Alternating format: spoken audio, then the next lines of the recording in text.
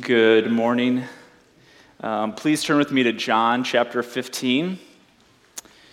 It's page 901 in your Pew Bible. And feel free, if you want to take out your bulletin, to take out some notes this morning. Hopefully there's some helpful things in there for you.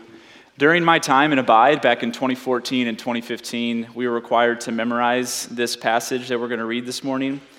However, I wouldn't say it wasn't until the beginning of the pandemic that something started to shift and this started to sink in a brand new way. So my desire this morning is to and challenge you in some call Jesus' most in-depth teaching on discipleship to him. So John 15, we're going to read just verses 1 through 17 this morning. This is Jesus' moments before he is betrayed, arrested, unfairly tried, beaten, and then crucified. Okay, these are some of his last words that he speaks to his disciples. John 15, starting in verse 1, Jesus says, "I am the true vine, and my Father is the vine dresser. Every branch in me that does not bear fruit, he takes away. And every branch that does bear fruit, he prunes that it may bear more fruit. Already you are clean because of the word given to you. Abide in me, and I in you. As a branch cannot bear fruit by itself unless it abides in the vine, neither can you unless you abide in me. I am the vine, you are the branches. Whoever abides in me and I in him, he it is that bears much fruit, for apart from me you can do nothing. If anyone does not abide in me, he is thrown out like a branch and withers. And the branches are gathered, thrown into the fire, and burned. If you abide in me and my words abide in you, ask whatever you wish, and it will be done for you. By this my Father is glorified, that you bear much fruit, and so prove to be my disciples. As the Father has loved me, so have I loved you. Abide in my love. If you keep my commandments, you will abide in my love, just as I have kept my Father's commandments and abide in his love.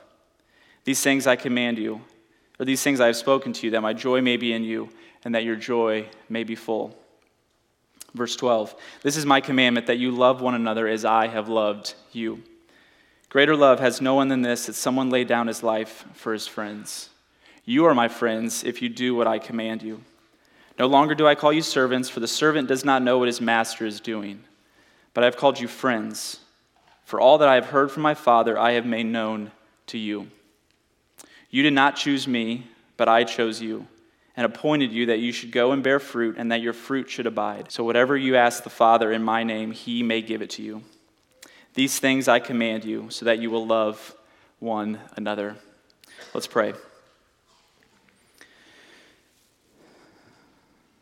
Father, just teach us this morning.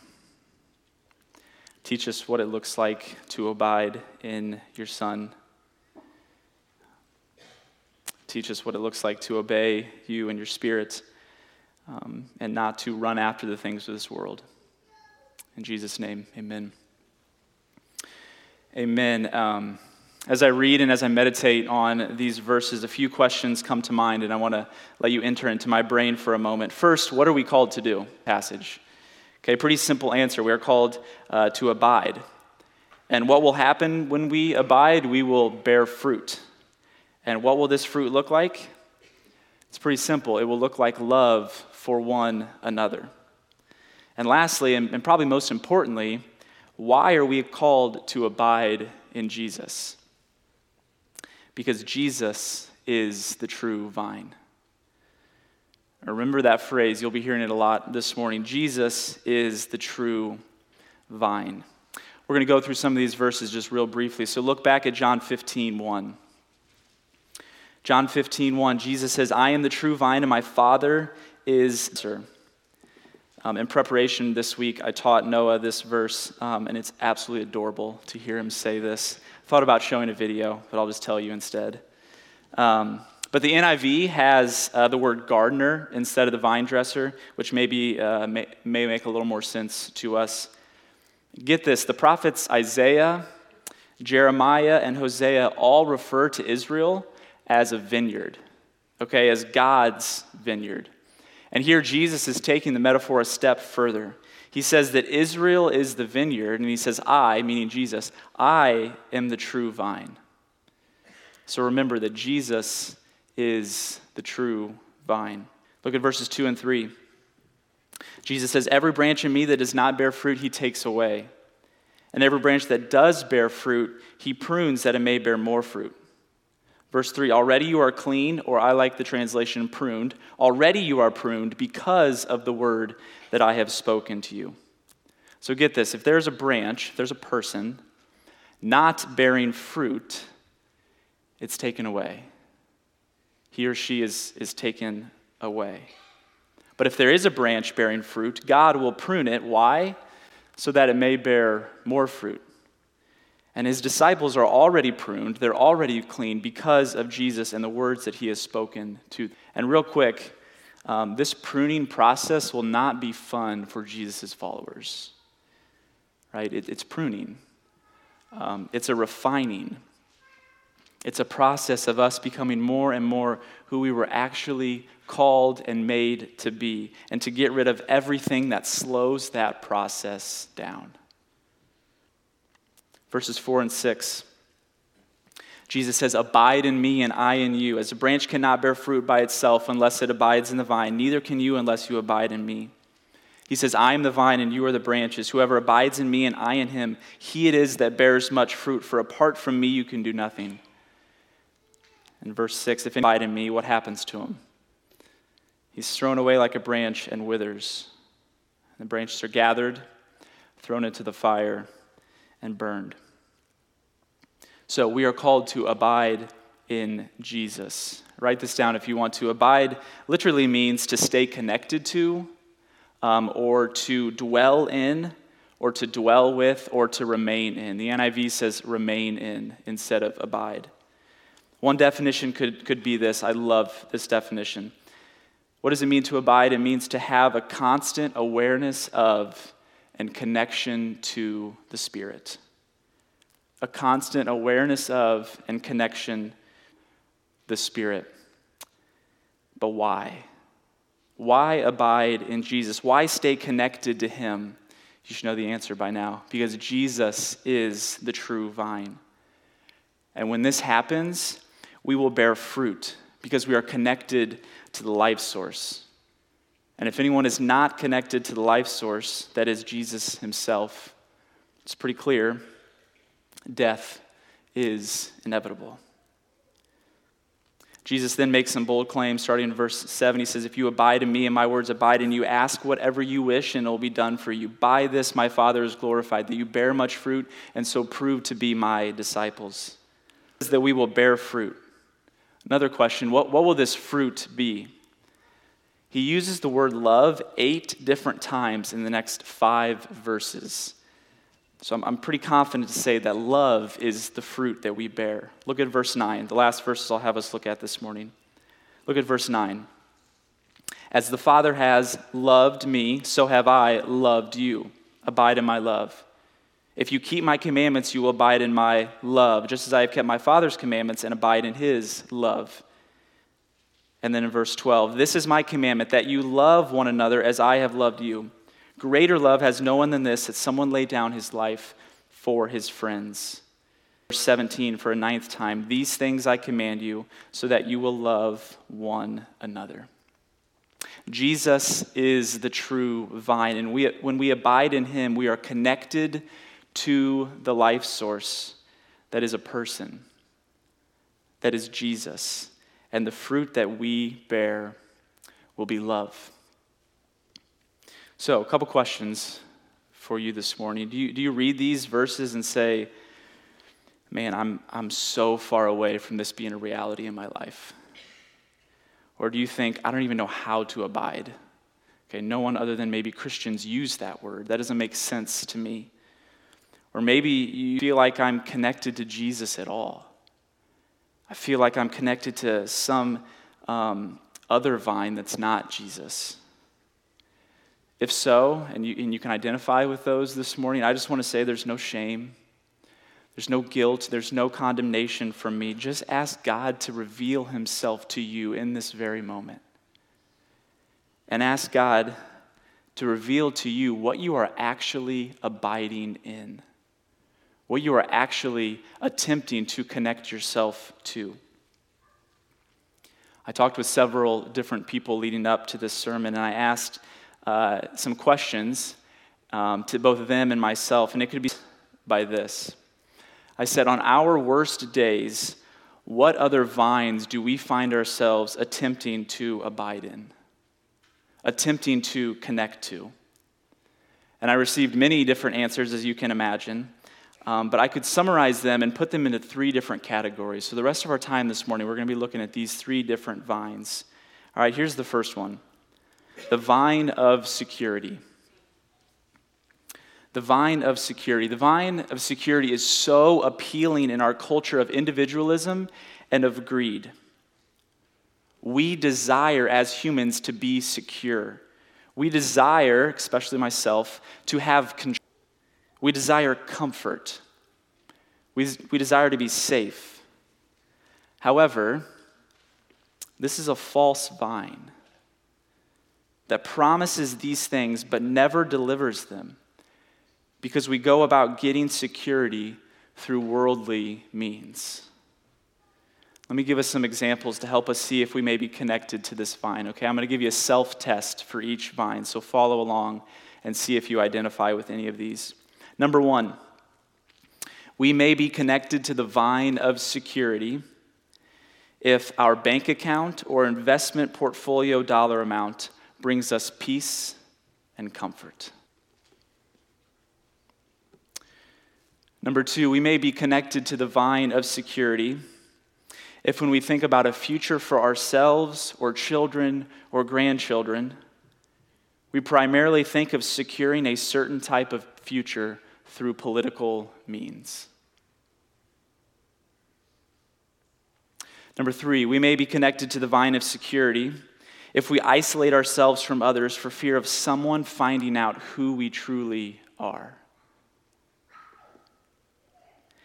And number four, we may be connected to the vine of security if we find ourselves manipulating people and situations in control so we can feel safe and comfortable.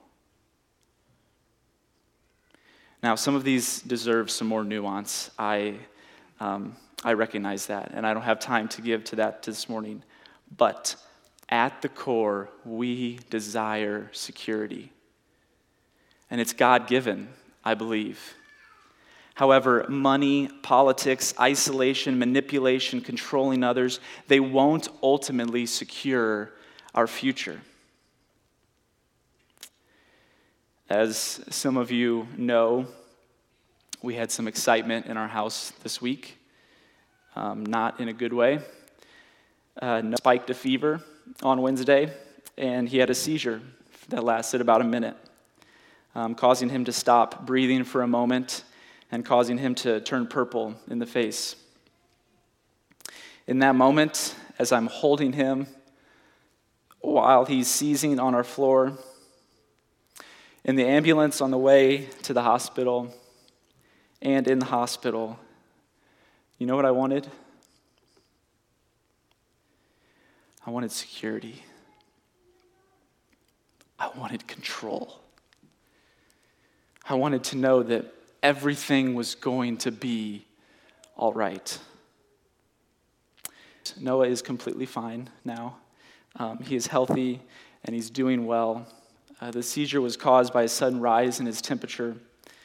And we thank you for your prayers, but I'm here to tell you, only the true vine can give us security. And Jesus is the true vine. So number one, the vine of security. Number two, the vine of pleasure. The vine of pleasure. This vine is also appealing because we live in a culture where promises of pleasure are literally everywhere. Okay, you can't turn on the TV, the radio, walk into a store without seeing, hearing promises of satisfaction everywhere. Satisfaction guaranteed, right? So another self-test to help us out, to see if we're connected to this vine. Number one, we may be connected to the vine of pleasure if overeating, drinking too much, or pornography is a problem in our lives.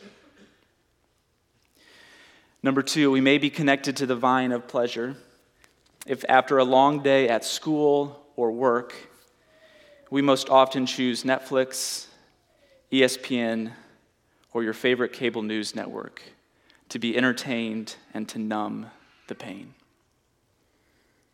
Number 3, we may be connected to the vine of pleasure if we find it difficult to have deep and meaningful conversations and instead just want to have fun. Or when in conflict, we revert to making jokes to lighten the mood. And number 4, we may be connected to the vine of pleasure if certain social media posts make us jealous that we're not on that vacation or out on that date. Or put another way, we have the fear of missing out.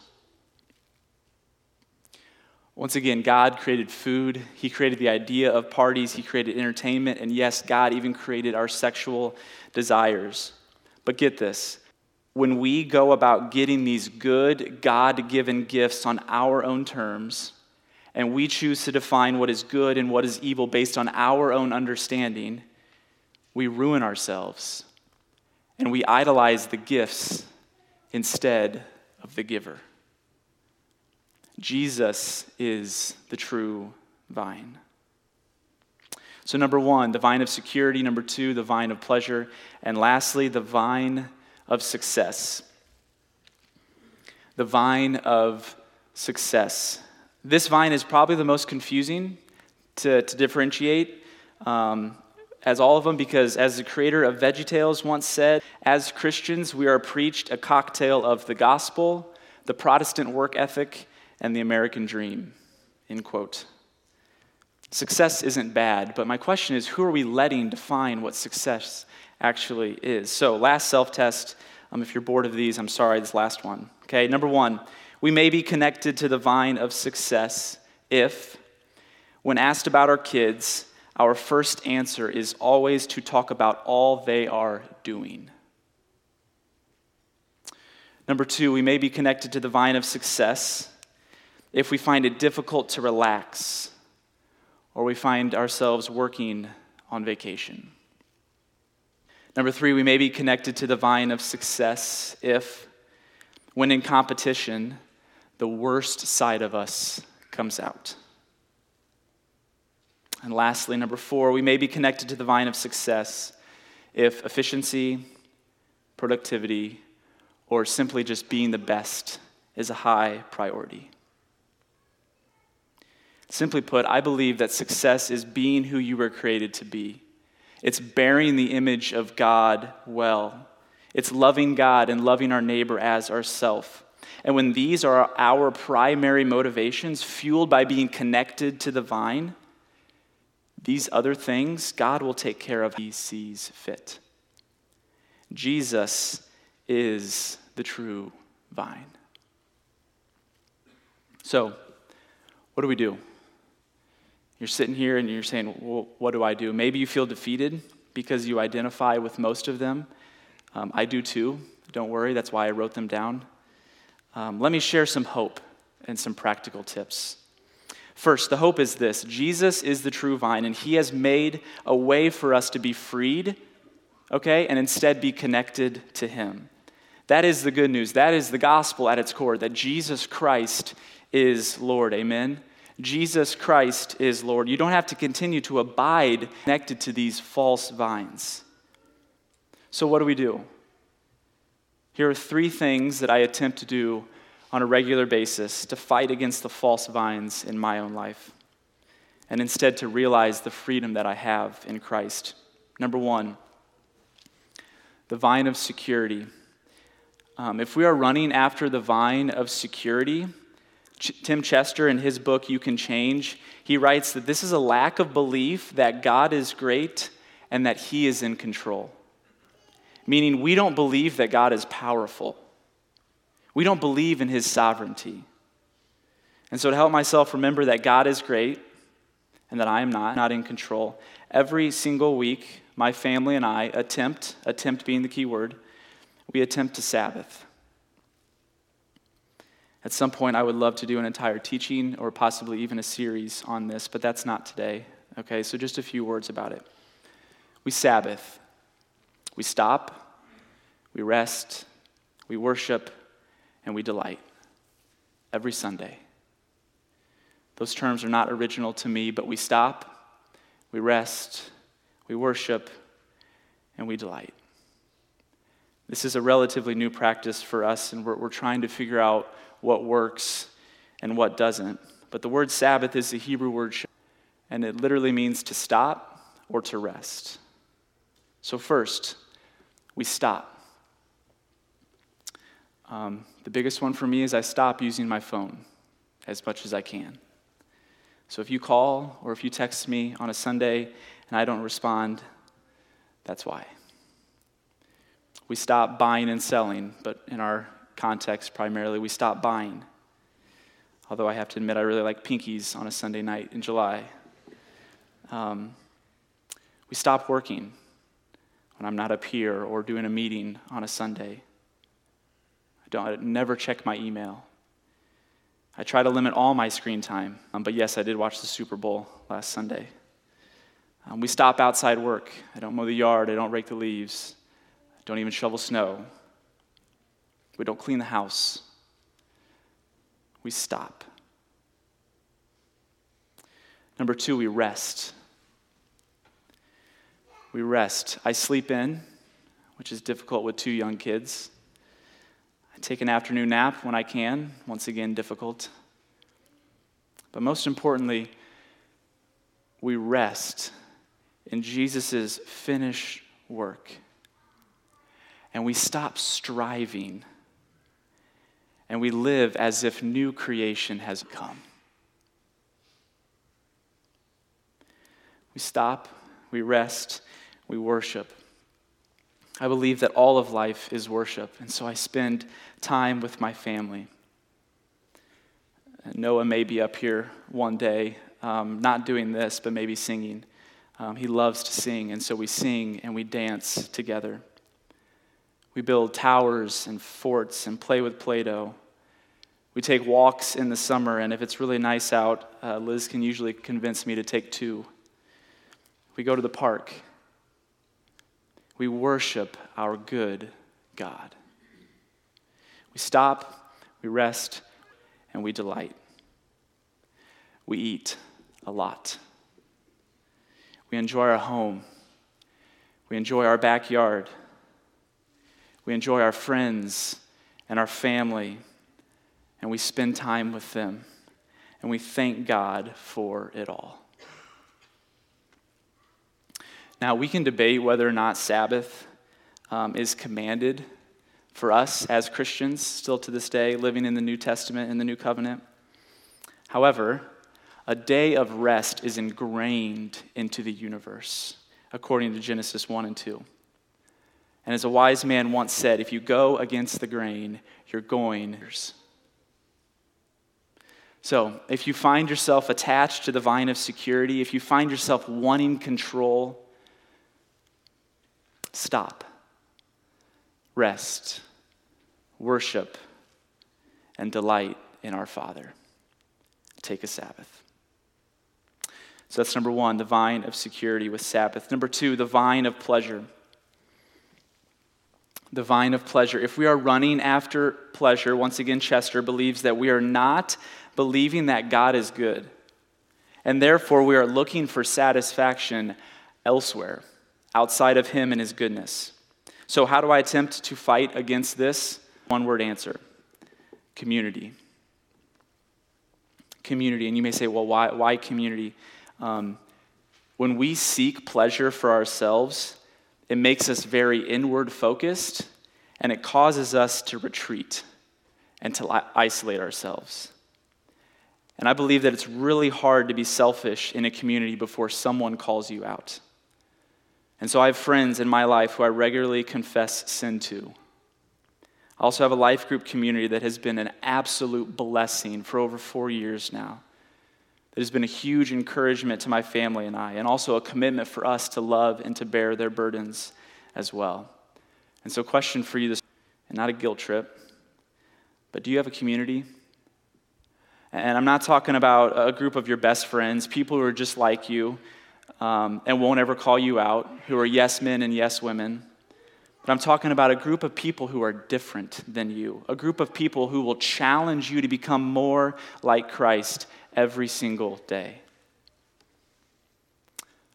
If not, a life group is a great place to start. And if that's something you're interested in, talk to Doug, talk to myself, talk to one of the elders. We need community. We need one another. You cannot one another yourself.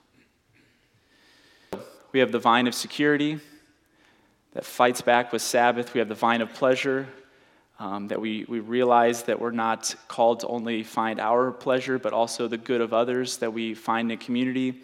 And then lastly, the vine of success.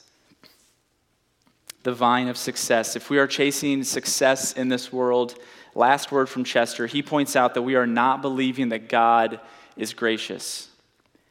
And we instead believe that we need to prove ourselves to him and to one another. I'll let you peek behind the curtain. Most of you know this by now, but I'm an achiever by nature. It's amazingly exhausting. I'm before you today wanting you to love everything that I have to say and wanting you to think that I am amazing at this. And I know that God has so much more for me than that. And so I want to be freed from it. I want the Spirit to teach me what success actually is. And so last practice or discipline to suggest this morning is the stereotypical Sunday school answer. Read your Bible and pray. Scripture and prayer. My goal is that every morning before I eat, before I shower, even speak a single word out loud, or before I grab my phone and become instantly overwhelmed by the news or the text that I have to respond to, my goal is that I will have read Scripture and spent time in silent prayer before the Father. I cannot think of a better way to be reoriented and recentered when it comes to truly understanding what success looks like for each day. I prefer this in the morning, and I know some of you would rather do it at night. Get this, psychologists say that the two most important times for your brain are right when you go to bed and right when you wake up. About what you listen to, what you watch, what you read, what you talk about before you go to bed and when you wake up, they impact you more than any other time throughout the day. So put down your phone, turn off the TV, stop responding to emails, and pick up your Bible, read it, and pray. I share all of this hoping that you hear my heart. I don't want you to think that I have this all figured out and that I'm trying to puff myself up. And I don't want you to think that these aren't a problem for me. They are a problem for me. That's why I have to be so diligent and disciplined to fight back, because I'm so immature. And there is absolutely no legalism here. I invite you to consider what it would look like to Sabbath. And it doesn't have to be on a Sunday, and you don't have to do exactly what I do. Find what works for you. I encourage you to commit to some sort of community, a group of people who challenge you and you the same to them. And lastly, find yourself in prayer and the reading of Scripture before anything else in the morning or the last thing you do when you go to bed. And as one teacher and pastor often says, with any new practice or discipline, quote, start where you are and not where you want to be. Don't start where you think you should be in 1, 5 to 10 years. Start where you are right now. Maybe just put down your phone for 4 hours this afternoon, from lunch to dinner. Maybe just talk and pray with one friend this week about community. Maybe just set your alarm 5 minutes earlier all week and read a chapter a day and simply just say the Lord's Prayer.